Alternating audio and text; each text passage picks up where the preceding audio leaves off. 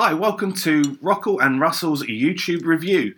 Each week we'll be setting each other challenges on YouTube and finding videos for hopefully your entertainment. Hope you enjoy this current episode.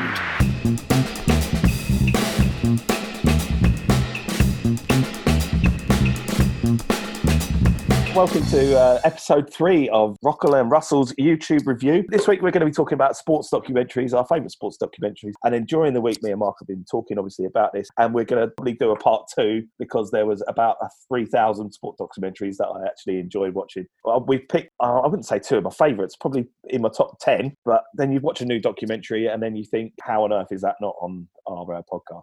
Yeah, you become like a huge fan of a sport or a person just because of how good the actual programme is, how well it's been put together. So there's loads. That series of 30 for 30, which a few are on Star Plus on that new Disney channel, and I've watched a few of them and they're outstanding. I watched one on Ric Flair this morning where he'd admitted to sleeping with 10,000 women.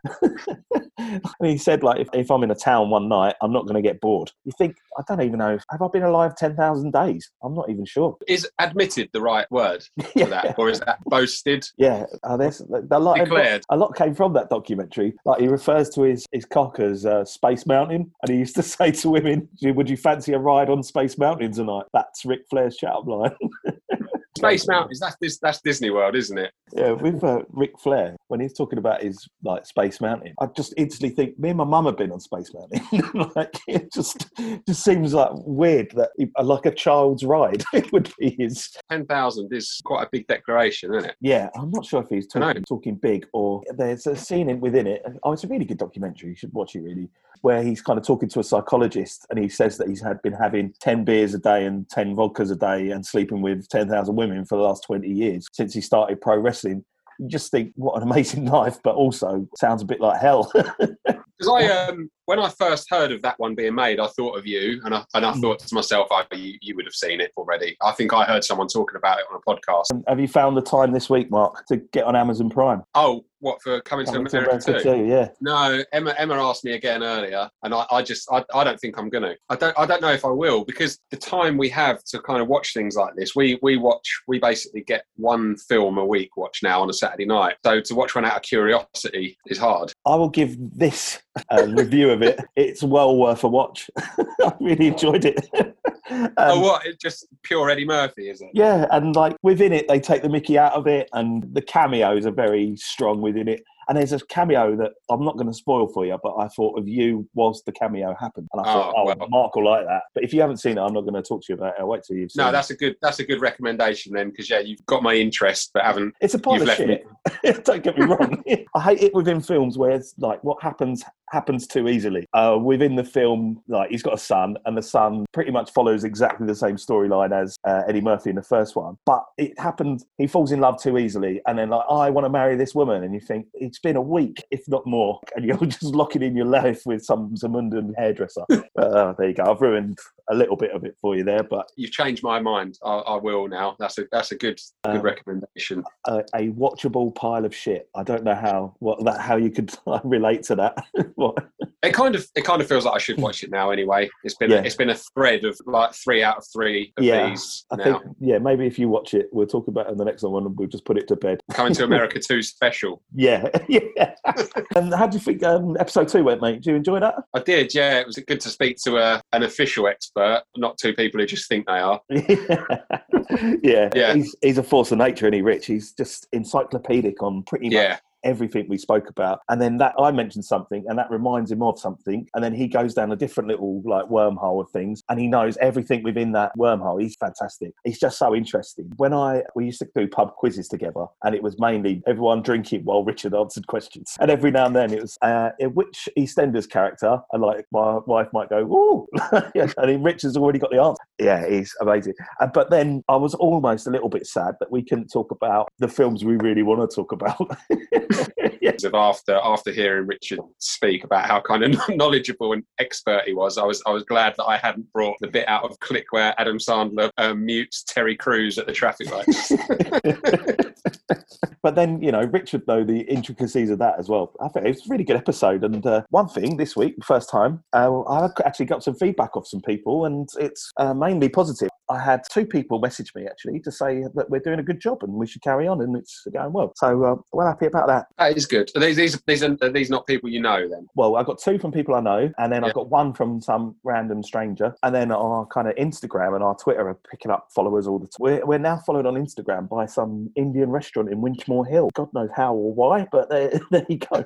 Odd. Yeah. I was doing a FaceTime to my dad last weekend, and Christian was off camera, the other side of the room, and he shouted across asking when we're doing the other one. When we're doing the next one. I said, we did it a couple of nights ago, and he said, no, I've listened to that one already. When's the next one? And I was like, oh. Yeah. So we'll keep it weekly at the moment, but like we were discussing the other day, we've got plenty of topics we want to talk about, so we'll just keep going. Like I said, if anyone wants to contact us and say there's something specific they'd like us to talk about, or like an idea for an episode, then we'll take any feedback on board, except from Jerry Conroy. Which Jerry is that? I need nicknames. Oh, sorry, Jerry the Berry. Jerry the Berry, of course it is. Unfortunately, Jerry thought our podcast was too long for him to listen to. Obviously, incredibly busy at the moment is our Jerry. He's got a lot on.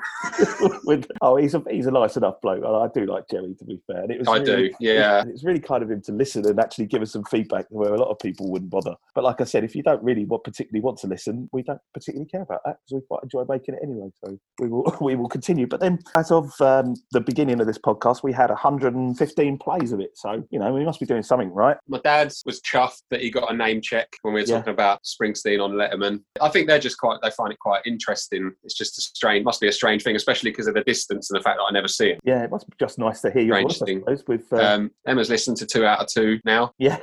Off of her own accord, not me playing it and saying, come and listen to this bit. She's had it on, I think, the last couple of weekends in a row while we've been cleaning the house or something. I hear it in the other room while she's kind of cleaning. Yeah. No one who's got a different surname to me.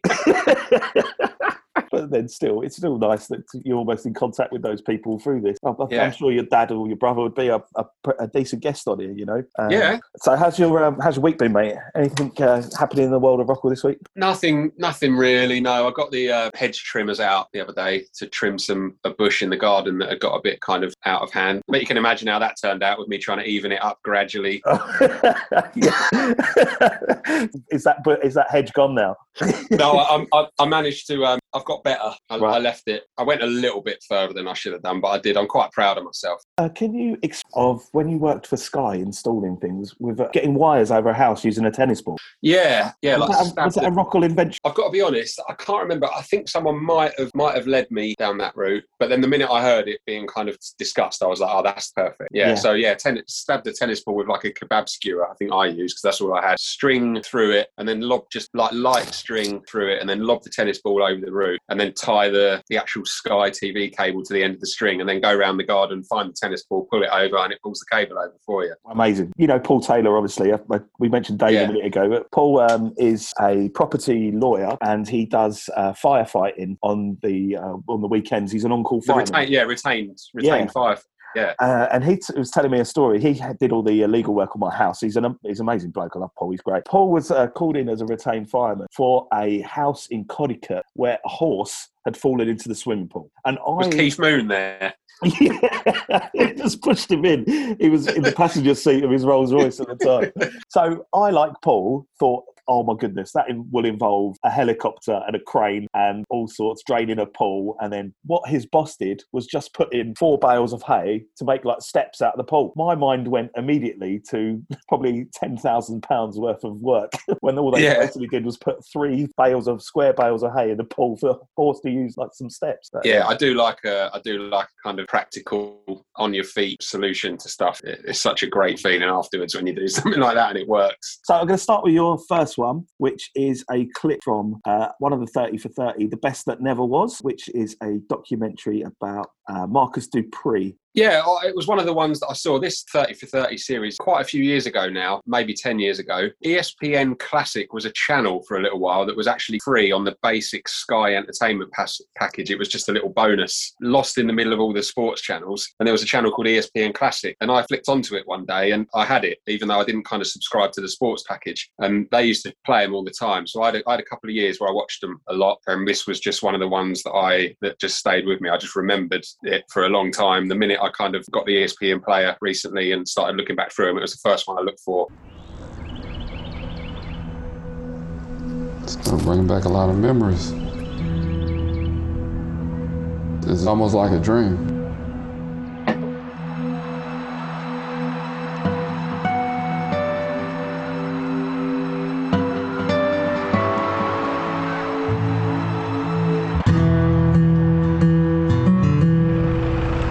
You who they say you are? Yeah. Marcus Dupree? Uh-huh. What the hell is he doing driving a truck?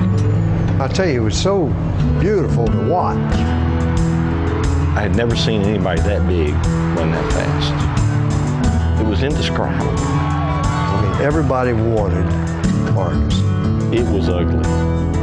It was dirty. There's a lot of ways to recruit. Yeah, what y'all doing with my nephew? There's always an uncle, isn't there? You will see me at the University of Oklahoma. The pitch will go to Dupree outside the 30, 35, breaks the tackle, 45, 50, 45, 40, 35, 25, 20.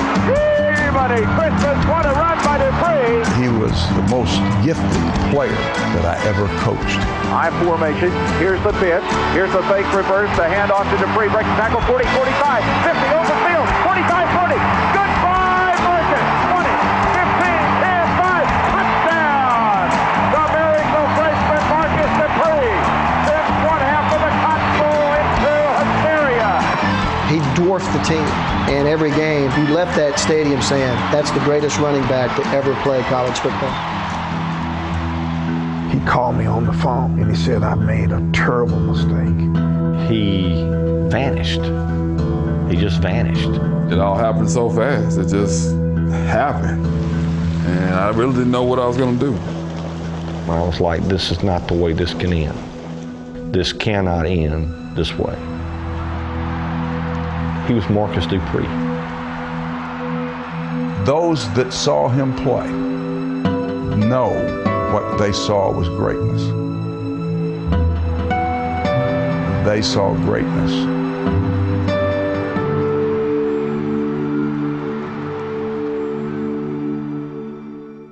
So, and what happened with Marcus Dupree? Well, he was courted by people, like a lot of them are, by the colleges. I think, I mean, the old kind of black and white footage you see there is the high school stuff, the bit that gained the attention. And then I think he just got kind of trapped in that sort of dark like underbelly that goes on with people trying to court young players to get them to their college because they kind of know how important it is. The kind of telling bit from the whole documentary, and also they say it in the trailer there, is that there's always an uncle. Yeah, you know? Great quote. There's always someone with their hands in the pot. And then Marcus Dupree gives all his financial dealings to this guy to deal with. And then if he wanted to buy himself a new pair of trainers or something, he had to ring this guy to get money for himself. Yeah. And you can see how sad it is, you know, people wanting to kind of piggyback on his greatness. But the great thing that I loved about this documentary was the relationship with his family. Yeah. And his brother had cerebral palsy, and he kind of says the theme throughout it was he was just trying to do what was best for his brother. And because his brother couldn't run, that's what he was going to do. It's such a wonderful story, and you really, really want it to go well for him, don't you? So my memories of it are from a while ago, but I kind of watched the trailer again recently, and then I've done a bit of Googling this week just out of interest, like just having brought it back into my mind. And it's sad. I think the saddest thing about it is a film has been made about this one, but it feels like something that's probably happened 100,000 times over. To the extreme of Marcus Dupree, if you know, where he had the world at his feet and or in his hands, and then these things happen to him. And when I worked at a school, we've had some kids that have been really good at sport, obviously, and one kid, he was an awesome footballer, but he was also a really nice kid, which doesn't normally happen, you know. Normally if the kids who have got like greatness amongst them are proper arrogant little tossers. And then this kid Sam, you know, he's got a nice family, he's got his head on his shoulders, nice kid.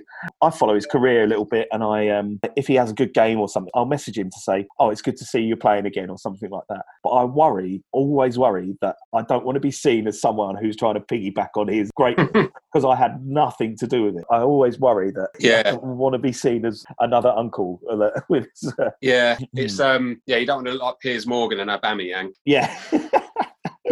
I kind of Googled it a little bit earlier this week because I was interested. I was thinking to myself, I remember, like you said, you see the clips and you just think, well, he looks like the real deal. But then you don't know enough about the sport to be able to judge it. So I had a little look at some stats. I don't really know the sport. You said you don't know the sport, but the position that he plays, the kind of stat that he's judged on is what they refer to as rushing yards. Yeah. So how many yards he gained up the field per game, how many attempts he made. Yeah, carrying the ball. So it's not the classic that you see in a lot of the movies with American football, is that the quarterback ends up with the ball and throws that sort of 60-yard pass up the field. This is where they kind of start off a move and hand it off to him, and he does it on foot. His stats definitely seem to stand up to what people are saying. Bearing in mind, the high school clips that you see are probably not something that are readily available online, but the kind of troubled college years, even then when the kind of trouble was happening, the stats are he's on the kind of Wikipedia list for the best kind of average yards gained per attempt. Yeah, for the first year, certainly for the first year of his 2 years in college. The first person that I thought of when I knew what position he played and kind of when I saw him in action was O.J. Simpson. Yeah. So could be worse. Yeah. So I had a little look on Wikipedia for him as well. Yeah. To kind of do a comparison. It took a little bit longer to find O.J. Simpson's stats because his Wikipedia is a little bit busier. Slightly more to it, yeah. In terms of averages, he looked like he was. Yeah, it looks like all the hype was real about Marcus Dupree. It just definitely feels like he was someone who would have been an all-time great. Have you? You've definitely seen this because it involves Norm Macdonald. But they have the ESPY Awards, and Norm Macdonald said to the guy who won Best American Footballer of the Year, "We can never have this taken away from you." And then pauses for a second and says, "Unless you kill your wife and a waiter." Wasn't the reason he got bombed off of doing the weekend report on Saturday Night Live because he just refused to stop making OJ gags? Yeah, I think he just didn't care about what he was doing there. And everyone was trying to stop him, but I don't think he's one of those comedians that just doesn't care what he says. He does the same with Madonna, I think. He just makes some of his jokes, though, are fantastic. Thomas Edison invented the light bulb, but I invented the light bulb up my arse.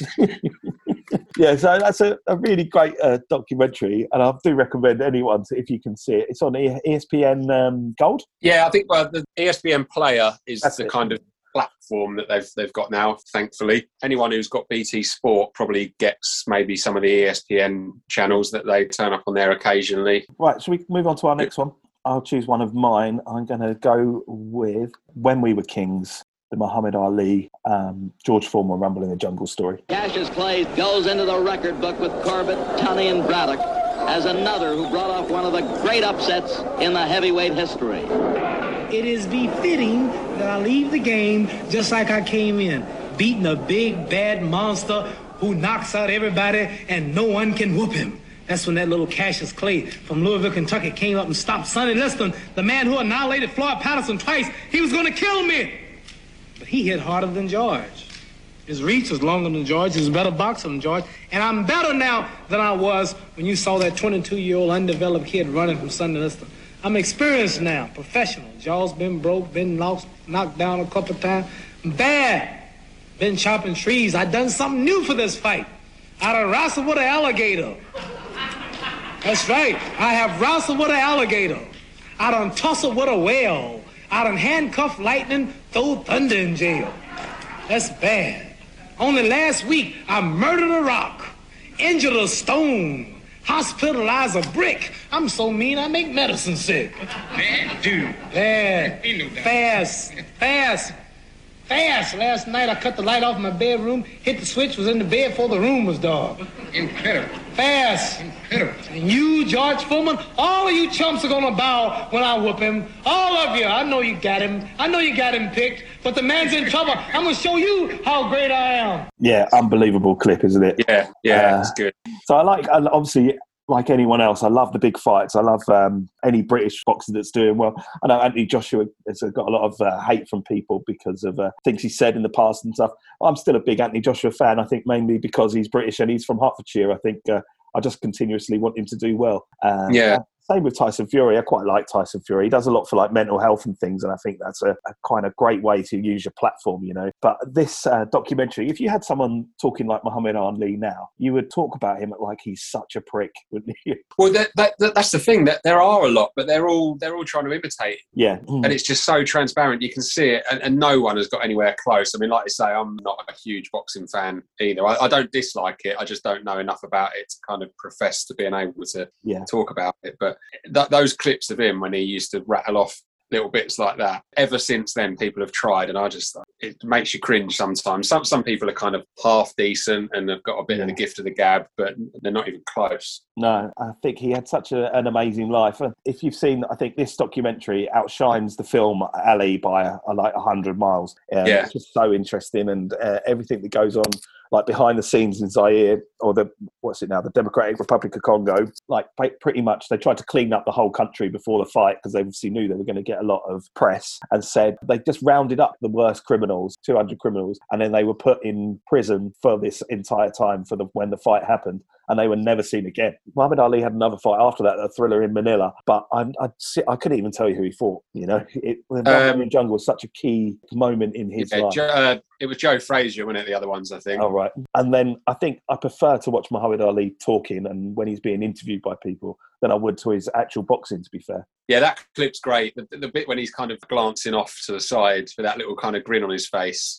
It's a shame he's looking at Don King, who's just a bit of a horror. Yeah. Well, Don King, I remember when Mike Tyson was going to fight in Glasgow or something like that, and there was uproar that this kind of convicted rapist was allowed to come to Scotland, and Don King was on telly talking about it.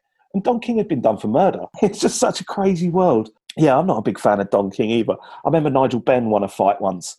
Someone was trying to interview Nigel Benn in the ring, and Don King just kept stepping in and saying, "Oh, I'm a believer now. I'm a believer." And I just thought, oh, it's not about you. There's literally none of this is about you. When We Were King, the soundtrack's amazing. And the song, I played a bit of it to you earlier, Busta Rhymes and the Fugees, Tribe Called Quest. And it makes me always think to myself, I'd be quite good at boxing, but I would get beaten up every time.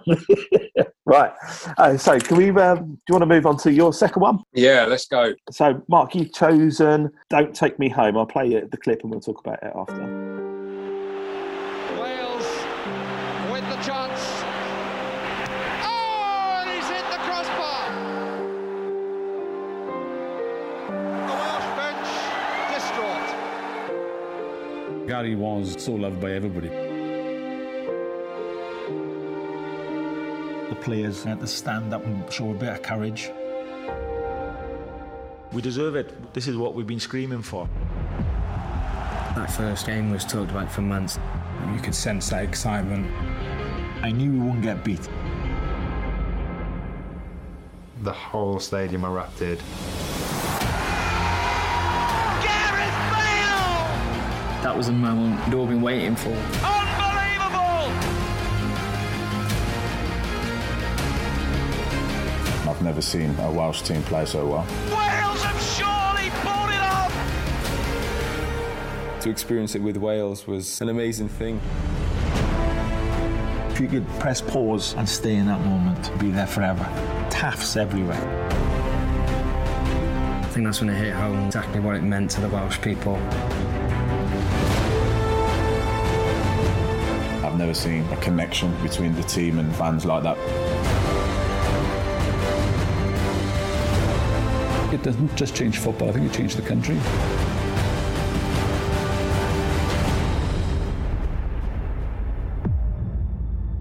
I watched I Believe in Miracles a few years ago, the Johnny Owen, the Forest one. I've got to watch that again, really, I think, because I can't remember too much about it now. Brian Clough related one, isn't it? Yeah, so when I saw that, first of all, I love these anyway, even if it wasn't made by like a good filmmaker, just even like BBC or ITV like could kind of cobble together a look back at a tournament run. So when you sort of see that a proper filmmaker is doing it as well, you know it's going to have that little added bit of quality.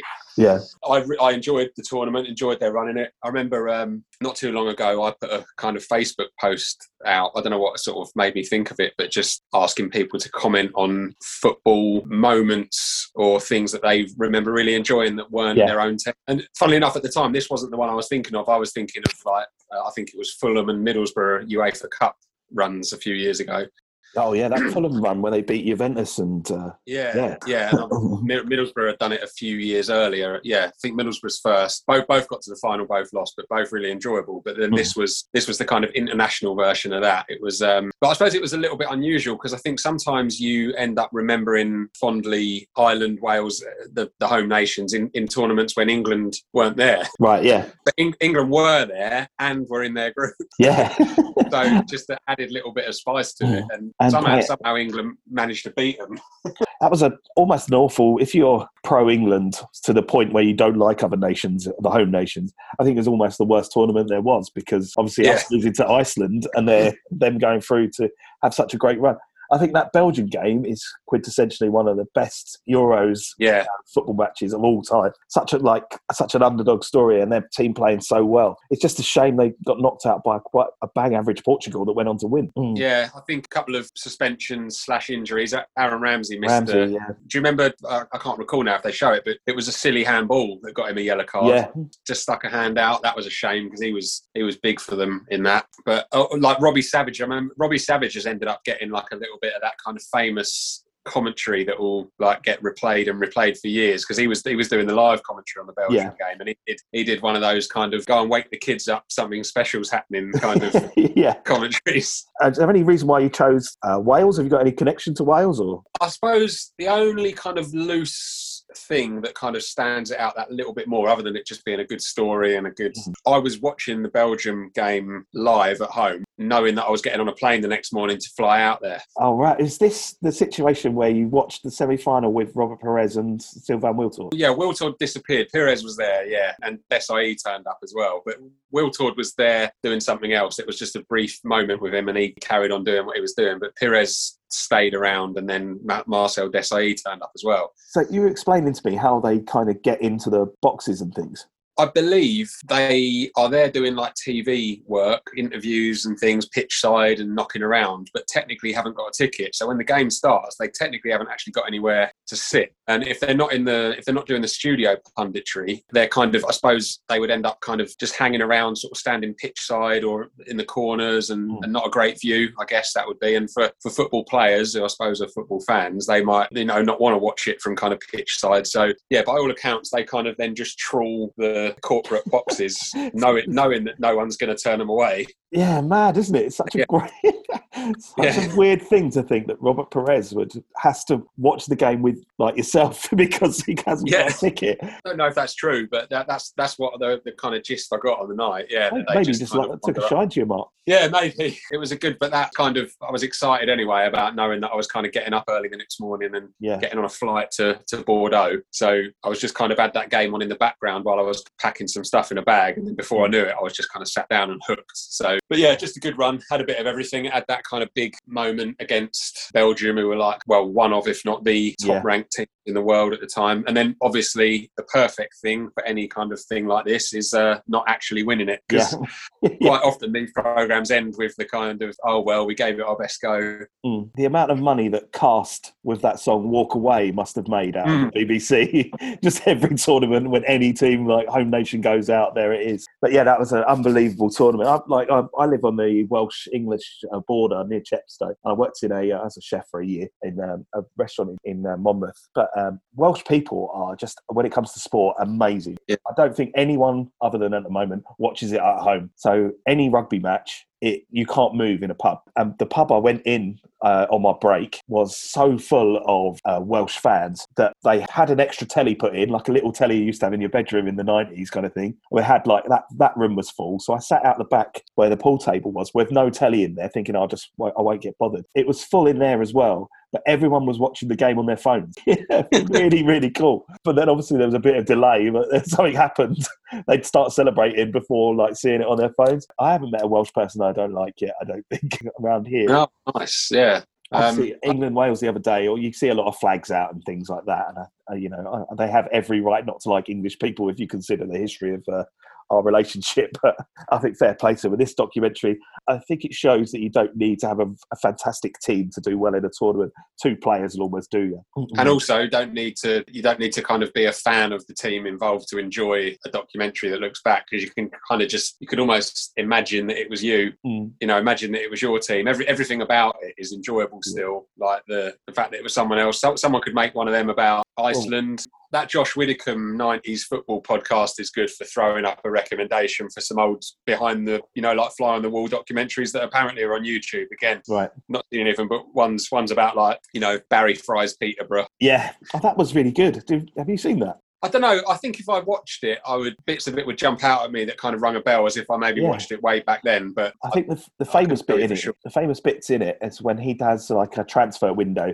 And players come in and he's got a gavel and he's like banging the table to like, and then the players are going, well, what about this kind of clause? What if we don't get relegated? Can I have some more money? And he's like, yeah, fine, yeah, just have it. Like he's just and there's the great scene in it where they've lost a couple of games under a caretaker manager. I can't remember the name of him. And then Barry Fry picks the team in the change room while the caretaker manager stands there. And then after he reads out like 6 or 7 names, the caretaker manager goes, right, I resign.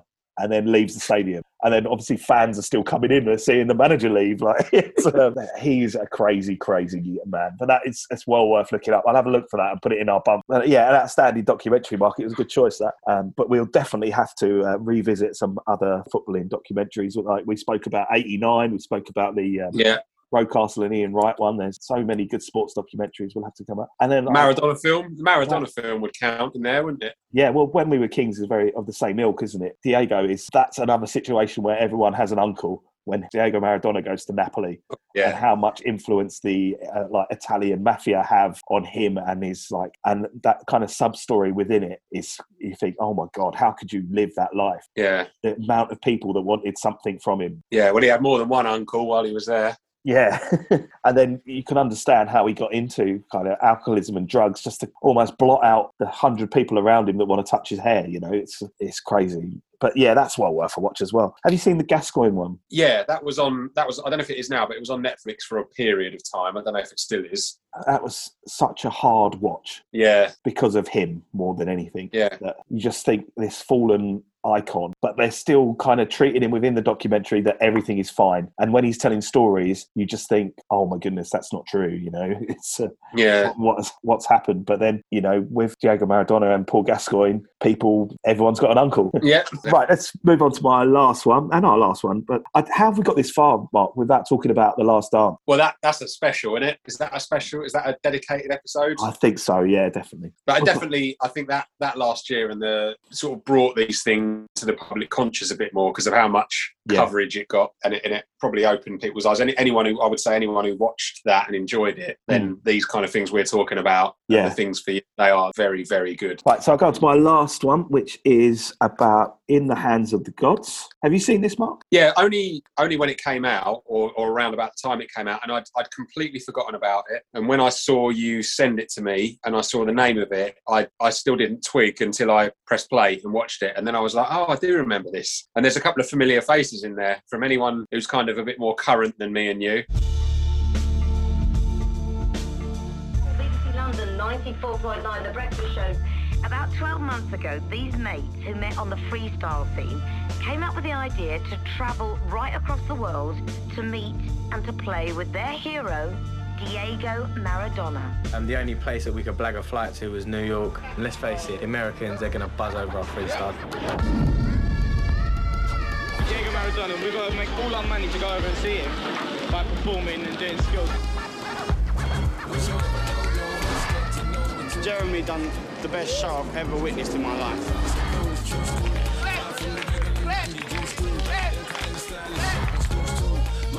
Is it safe to sleep in the car? I should think so. Well, it's got tinted windows.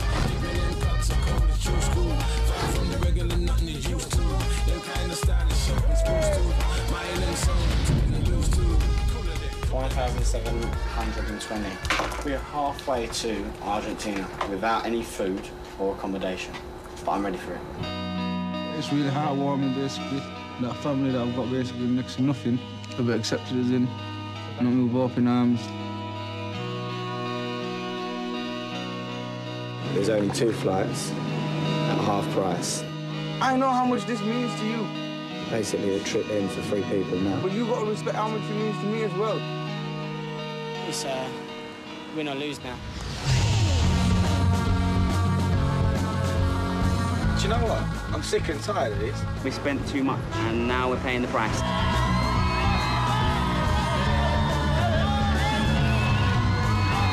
It's happened. The dream's coming true, Woody. Class. I don't want it to end here. I want it to end with Diego Maradona.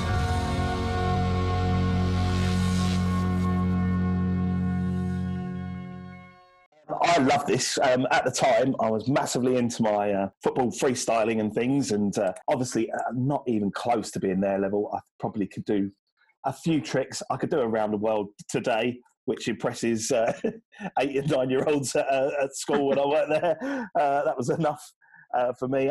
But I do like tricks with football, and you know me, I like a little bar trick, you know. So I think if you could do something like that, it always impresses people.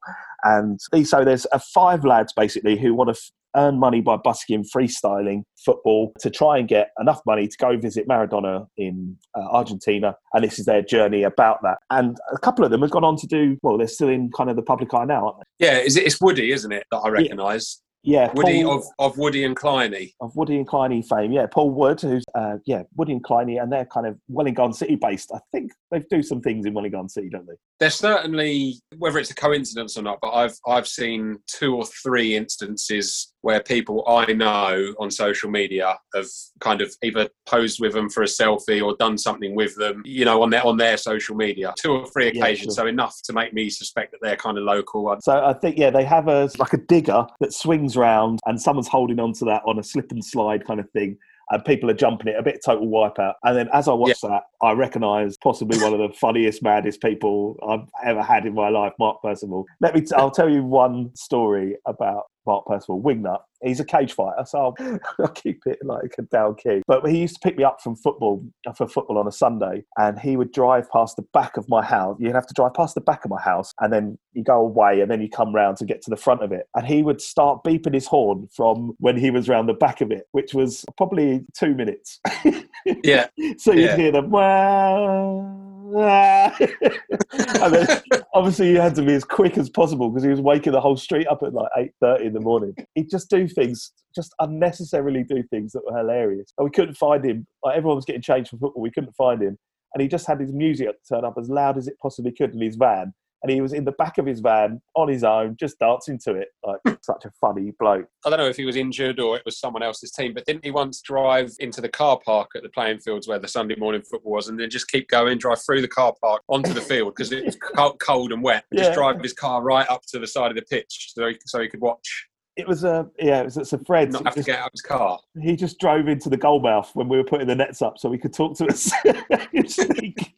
He's a force of nature. I read this story once in 442 magazine. This is going a bit off the topic, but this referee wanted to call a game off, and it was wet and raining and horrible. And both teams said, "No, we want to play this today." So the ref come to a conclusion that he drove his car up to the halfway line on the side of the pitch, and if he saw an infringement, he would beep his horn instead of blow a whistle. And then he went one further than that. He would use his indicators to say which way the free kick was. I put something on that on Twitter, and I just had 100 people come back to me saying that is not true. But I made it very clear that I read that in a magazine. You know James Brown of Loaded. His book Above Head Height from a few years ago, I think, is a collection of sort of grassroots Sunday morning five-a-side football stories. Yeah, it's one of those things that I've recommended without actually reading myself, because I've kind of heard about it, heard the gist of it, and then told people I know who I think like that kind of thing. But it just reminded me, so I'm gonna have to put that back on my list, because that was years ago that I heard about that, and it sounds like it is just a good assortment of stories like that. I oversaw a conversation on Twitter between you and James Brown about F. Anna Coco. Would you mind telling that again? Oh yeah, I'll have to credit the Quickly Kevin podcast. Oh yeah. The Josh Whitcomb Chris Skull, Michael Marsden. I don't know if there was a theme to that week's show, but someone called in or texted in with a story anyway, saying that when they were younger, they went on a stadium tour on a school trip. Got told they had to leave all their bags in like one of the changing rooms while they went on all the trips. So their bags and their packed lunches and everything were in the school trip. And this kid was saying that he didn't want to leave his packed lunch behind because he had a drifter bar in there that he really wanted to eat. But they told him that you can't carry your bags around on the stadium tour. You've got to just leave it there. So he did. They went and did the tour. And then as they were walking back towards the changing rooms towards the ends, a few of the players were wandering around and they were all really excited. And then this kid saw Efan Ekoku walking towards him, eating a drifter. Went back to his bag and his drifter was gone. So it was his. So it had been stolen off him. Right. So I'm sorry. Back in the hands of the gods. Yeah. Paul Wood is almost like the hero of the film. I think, or Woody, sorry, is the hero of it all. He kind of puts in the most effort, I feel like, to get everyone organised and go and do things, and he comes across very well. I've done me and Dave Taylor, I talked about earlier, did some coaching over in Barnet, and he came on after, and he was an incredibly nice guy, and I was expecting him not to be. And he did like a show that I was, my jaw dropped seeing some things he could do with a football that I couldn't even think about. And within that as well, Jeremy Lynch. Have you heard of Jeremy Lynch? Yeah, he's turned up on Soccer AM and stuff quite a lot over the years. Yeah, he's 50% of the F2. Yeah. So I did a bit of Googling of like Jeremy Lynch to see what he was up to now, just through the F2. And I come across so much stuff that says he is an utter bellend. I just, like, in the film, he's very humble, and he's, his religion and his family means a lot to him in the film. And like now, he's kind of, a lot of people say he's very aware of how famous he is. And his first thing he almost asks you is how many subscribers you have got before he will talk to you. In one of the videos where F2 play against real teams, one of those teams is Wollongong City Reserves, who I was helping out with at the time. You watch how they edit it from what you actually saw live. Like he had a free kick at one point that probably has landed yesterday, but obviously they missed that out. They just show lots and lots of things of him being brilliant. And fair play to him if you care about money that much, and then he's made a lot of it. So well done to him. But within the film, I think he comes across really well. Yeah, it's good. I think I said to you last week, even though it's not that old, it definitely feels like ahead of its time. Like stuff like that just seems so constant now with social media, like people doing challenges and sort of things like this where they film themselves. So it feels like, that trailer could sort of flash up on my phone tomorrow for something that's like a year old, and it'd feel really current. Like with Woody and Kleiny, I know they do stuff for mental health and things. That's a fair play to him. But Woody was an incredibly talented man, and his footballing skills is unbelievable. His YouTube channel is mainly him and Kleiny throwing each other's phones in Stanborough Lakes, and it's, you almost think, oh God, I'd just love to see him still do the things I like him to see him do. I love that film. And what I like about it, there's no narrator in it. No one's updating you about things. You just watch it like it's a film. It's great. I recommend it to anyone. I think it's a fantastic film. I just like the fact they're from 5 different walks of life, these 5 lads with their own stories. I don't want to spoil the ending, but it's, it's happy and sad. It's good. Those are always good in things like this in general. When you watch these documentary style films about stuff that you maybe remember actually happening at the time, just the people who make them and put them together using completely different angles and shots of the game. So a lot of the time in those football recaps of like tournaments like World Cups and things, a lot of the time they don't show goals. So like some of the footage of I remember having a VHS when I was younger of just like World Cup goals from 66 up to 86, I think it was. And they've got footage of the Maradona against England goal, not the hand of God, the other one. It's just from angles you've never seen before, and a lot of the time you don't see the ball hit the net because the cameras, they've got that kind of, like the Zidane film. There was a camera on him, so you see him kind of up close going past people, and then you see him kind of hit the ball, and then you see him run away and celebrate. If it wasn't for the celebration, you wouldn't even know it had gone in. And it just those kind of alternative views and angles just really just make something. They're just more, I suppose they're just more cinematic as a film than just replays that you would see on sports. That is an amazing goal, but then if you look more deeper into it, the last player he does take on is Steve Hodge. Who's got his shirt? Yeah, Steve Hodge does have that shirt, You can't really take anything away from him in that goal, but that England side wasn't the greatest. No. Okay, well, anything else you wanted to mention? Part 2 somewhere down the line of this subject. It's definitely in order because there are a lot out there. Is there any sports films you like? I do. I'm a big fan of sports films. Oh, I think that might be one to come as well. Yeah, when we first spoke about doing this, just the movie clips in general last week, the first few that I found myself going to were sports films, because maybe there's something about sports films that lends itself well to a kind of short clip, like a YouTube clip. Yeah. So there was quite a few, but that would definitely be an episode. Sports films. Yeah. Is there any you really don't like sports films? Dislike? That's harder to remember, because you kind of, I suppose you just kind of move on when you don't like them. You don't dwell on it. So have you seen the Goal series? Good shout. Yeah. Goal 1 I thought was very watchable. I like Goal 1. I might not have seen past the first one, and maybe I saw the second one. I don't know, but Goal 3 is very pushing it. Yeah. Was he someone that went to play? Was it Newcastle to Real Madrid? Is that right? Yeah, Newcastle to Real Madrid, and I think in the third one, I think they go like international, but I'm not sure. I watched it and I hated it. Yeah. There's not too many films I can't get through, and that was one of them. Yeah, so that would be. Yeah, you've reminded me of that one, but that's a good example of one that I probably just kind of moved on from and didn't really think. But it depends, doesn't it? It's all about the kind of time that you watch it. Like, I'm sure there would be people that would list When Saturday Comes with Sean Bean as a no-go, but I've just got fond memories of it because I just remember finding it enjoyable when I watched it. Yeah, I don't think Happy Gilmore would have aged very well, but we like it because we like Adam Sandler, But I think Space Jam's probably one of my favourite films. We were talking about it earlier. Love it. Yeah, Coach Carter, awesome. So many good sports films, but I don't think there is too many. Bag of Ants, I don't like. I think it's just such a nothing film. Have you seen Moneyball? Yeah, I love that. And it's got planned, and I think it's amazing the way it works. Oh no, I absolutely love Moneyball. I watched it again fairly recently and really, really liked it. Like, I watched it years ago and then watched it recently-ish. Yeah. And then watched it again about a week later. Yeah. I think people kind of look at it that you must be a boring person to enjoy watching a film about sports statistics, but I love it. I'll watch it again now. Billy Bean. Yeah. Okay then, mate. Shall we wrap it up there? Yeah. Always a pleasure, and I'll speak to you next week. Yeah. And see you soon, mate. Take it easy.